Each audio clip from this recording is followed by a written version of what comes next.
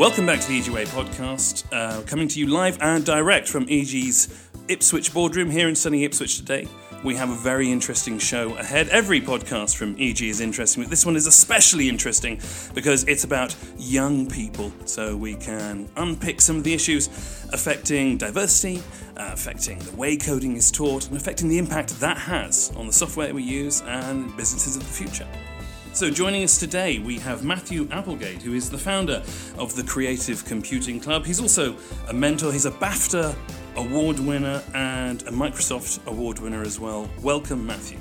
Hello. Also today, we have from EG, Julia Hunter, who is a software developer, but she also has led the CoderDojos initiative here at EG. We'll be hearing more about that later. And she also runs a code club.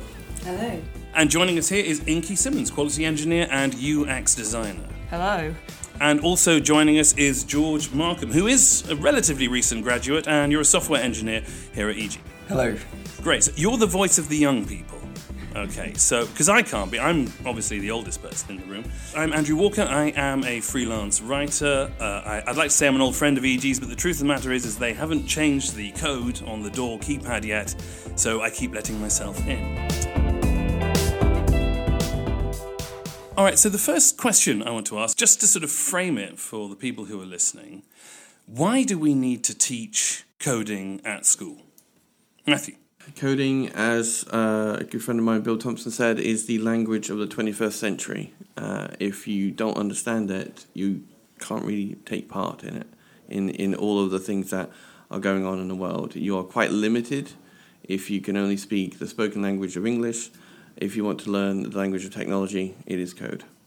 So in terms of code, I mean, I think code is an important thing to be taught. I mean, when I was at school, the kind of IT lessons was pretty much as just learn some, like how to use Word, how to use Excel and things like that. We didn't really touch very much on the coding.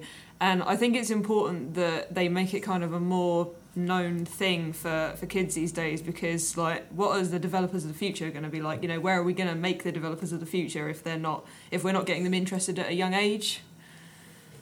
Yeah, when I was at school, I think I was one of the last students to do the old IT courses before they trained, so I completely missed all of the exciting stuff that they get to do now. But I had to self-teach myself how to code because there was quite literally no way and no one to teach me in school. So I think it's great that there's sort of coding classes being taught actually at secondary school now rather than just at A-level and beyond. You got to get kids interested, and you know, like you said, it is the language of the 21st century. Everything is code. I also think that if, you know, as you two were mentioning, that if young people aren't aware of these opportunities, they're never going to go for them. And a lot of the work, you know, we're doing at the moment is in primary schools to make them aware from a very early age that this is something they can choose when they go into secondary, because it isn't promoted enough, actually, in secondary, because quite often secondary schools aren't capable of teaching it very well, so they don't tend to promote it as well. So we are preparing them from a very early stage to be able to go into secondary school and say, I want to be a developer, I want to go and do this, I want to make this. Because if we don't, they won't speak up about it. So, yeah, it's very important that they are aware of it. Julia, why do we need to teach code in schools? So I'm quite concerned, really, thinking ahead to the future. The fact is that technology is already affecting our lives hugely. 20 years, 40 years down the line, that's going to increase exponentially. And I don't think children today at school really appreciate the degree to which they need to be getting a grip on how technology affects their lives and understanding how it works. And so I think that making sure that children are understanding fundamentals at an early age is so important. This leads us on now to the current state of play.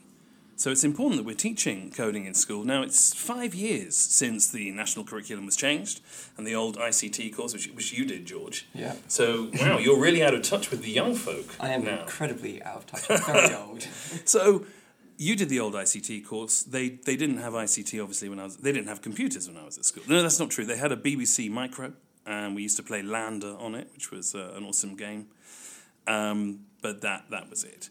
So, 5 years later, since they started teaching coding and replaced ICT with computing, surely everything's fixed and everything's fine now.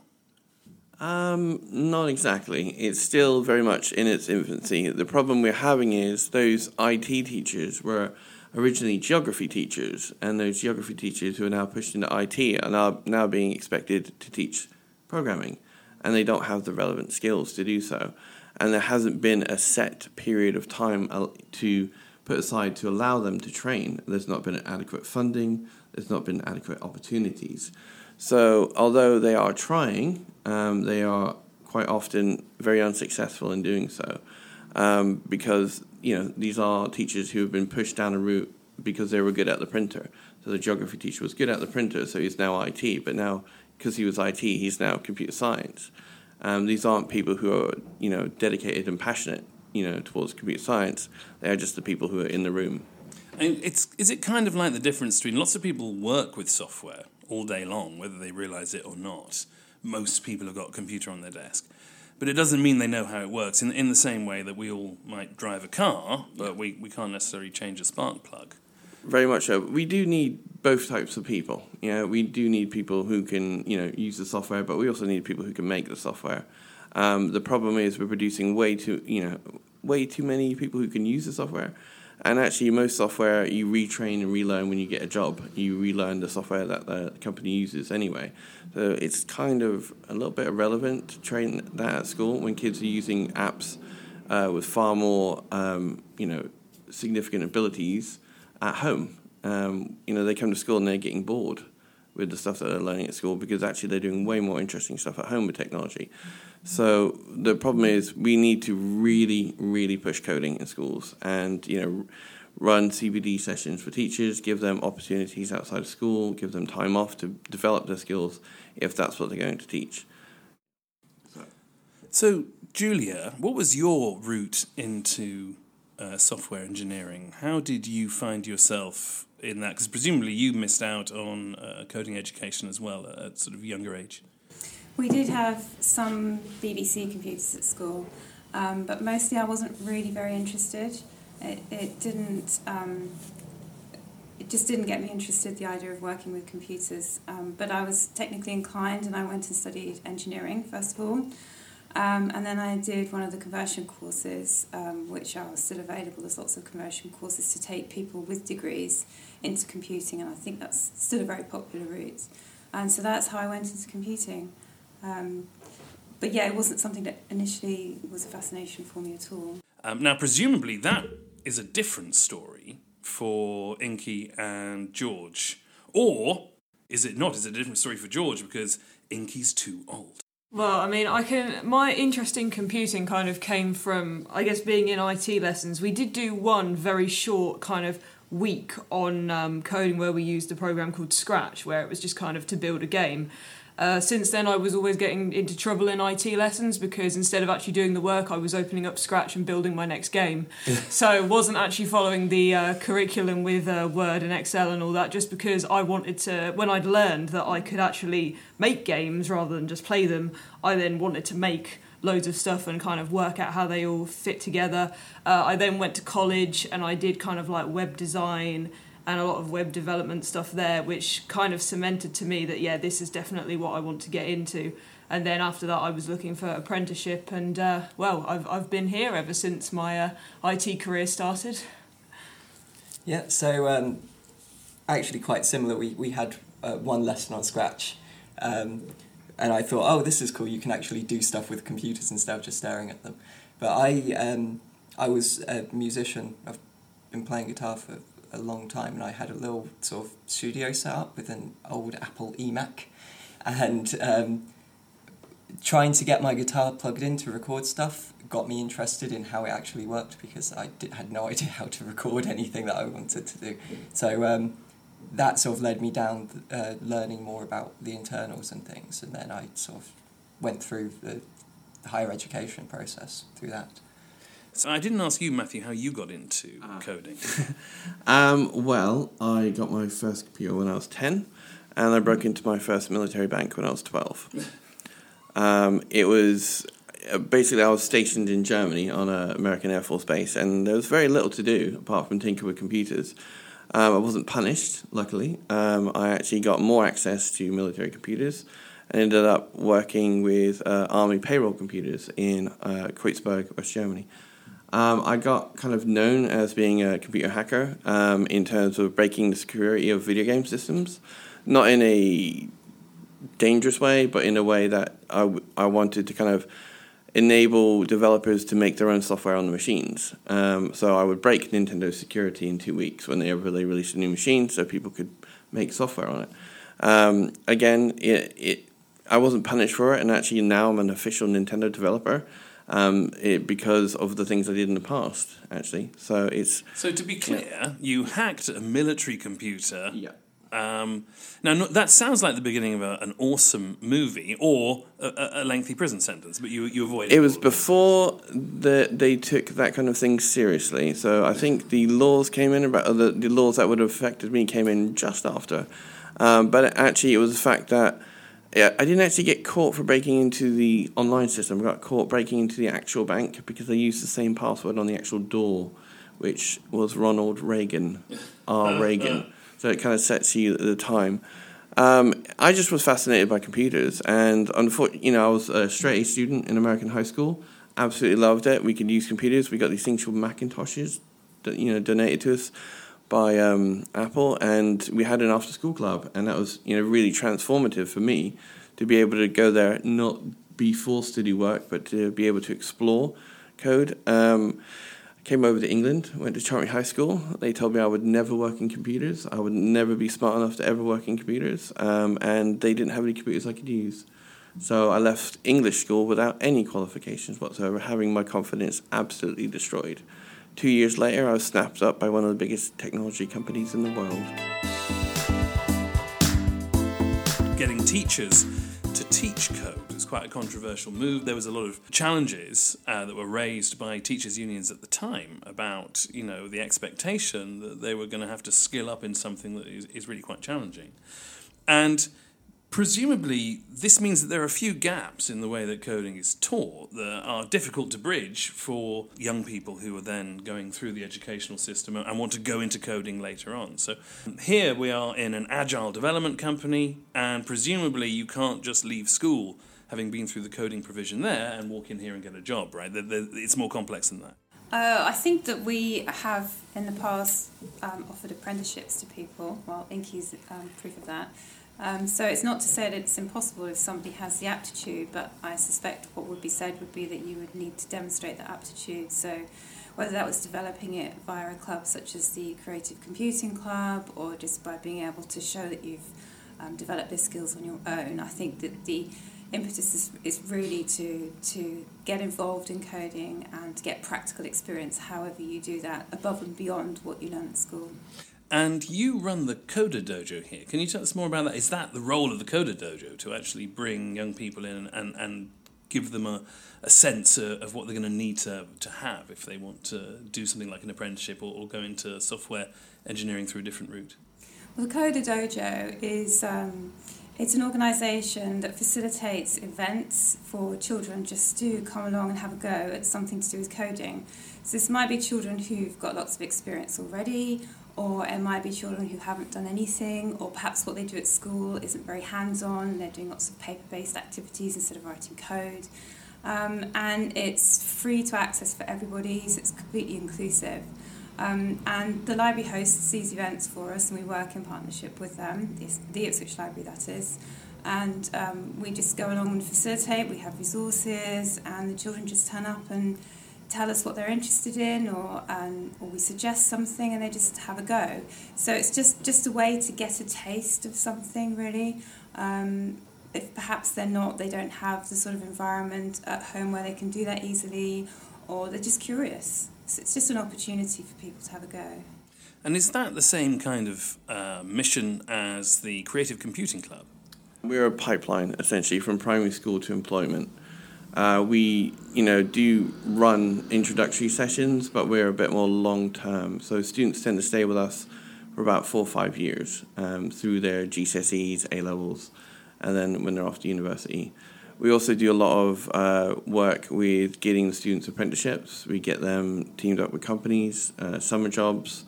So it's a lot more of kind of in-depth learning about the students, because we do work with a lot of students who are on the spectrum. We work with kids who have learning difficulties, so we have to learn about them and how we can fit them into the world of technology.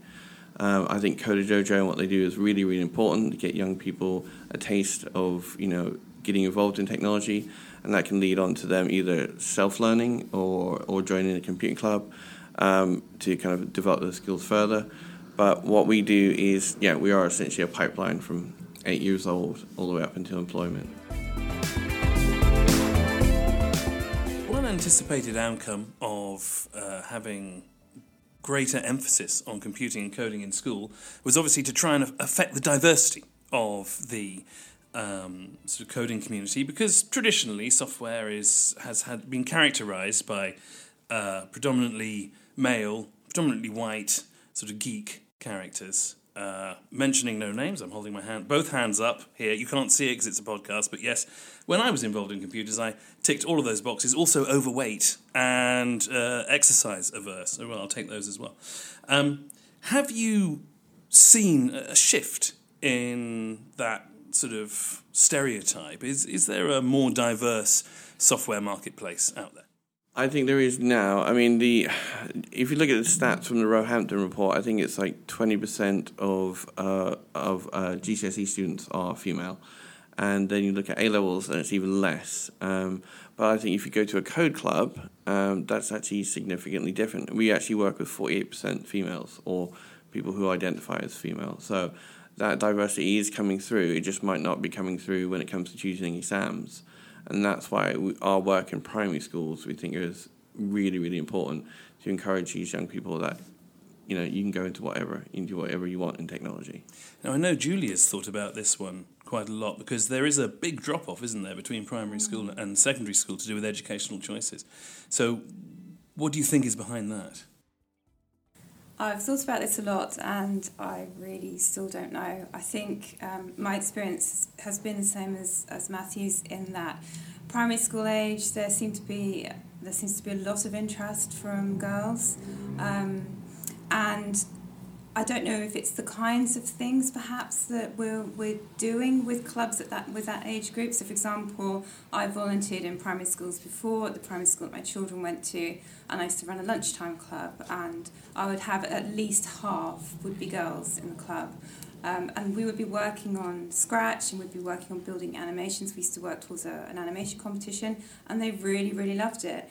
And so I know that the interest is there at that age, but I don't know when they go to high school if they're working on different kinds of projects or different kinds of technologies, or if it's the learning and teaching methods that you use. I'm not sure what it is, but by the time they go to high school, it's no longer perceived as being something that's interesting to girls. And I don't know if you can shed any light on that, Matt. A lot of schools I work with are very limited on their class sizes. So even some of the biggest high schools will only have 20 computer science students, and they have to pick and choose which students go into that.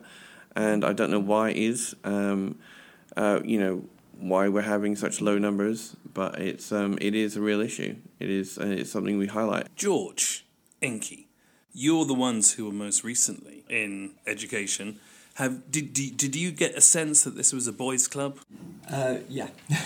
Yeah, definitely. When I was undergrad, me and Julia were talking earlier, there was sort of 300 students in the School of Computing, and I think I counted 15 women in that sort of cohort. Out of 300? 300, yeah. So something, like you say, something's happening. That actually changed when I did my master's. There were no women on the advanced computing course, but there was sort of a significant number on the conversion course. So it's obviously something is going wrong about getting women or just sort of people that don't identify as white men into technology. As a non-binary person, I literally currently do not know any other non-binary people that are actually involved in the tech, and that's something I've kind of hoped would really change. I think the encouragement needs to be there, as well for anybody who's kind of like not cis white male to get into tech, because anybody can do it. It's not about, you know, your gender, it's not about what you look like. It's literally just if you have the interest, you can go there and you can do it. You know, nothing is stopping you. And I think that we really need to kind of put that to everyone and just kind of say, look, it doesn't matter what's out there right now. It's like if you have the interest to do it, then, you know, you should go ahead and do it. Now, I want you to hold that thought, because we're going to be coming back next week to do another session about education, coding in schools, and the issues that arise from that and how it's affecting the software business with our experts. So I'd like to say thank you very much to George Markham. You're welcome. And to Inky Simmons. You're very welcome. To Julia Hunter. You're welcome. And to Matthew Applegate. Thank you very much for having me. And don't forget to join us next time on the IJYI. That's EG spelled IJYI, pronounced EG because everything we do is a great example of coding. And you'll find us at EG Limited on Twitter. Finally, I got it right first time. Yes. All right, I'm clapping. No one else is laughing, but trust me, if you've been in the other podcast, you'll be like, you know, thinking I'm a god right now. Okay. Sorry, I just, no, maybe not a god. I'll take a demigod. Maybe I don't know, maybe just a totem of some description. I don't know, just a garden gnome would be, you know, a better state. I'll take garden gnome. Is that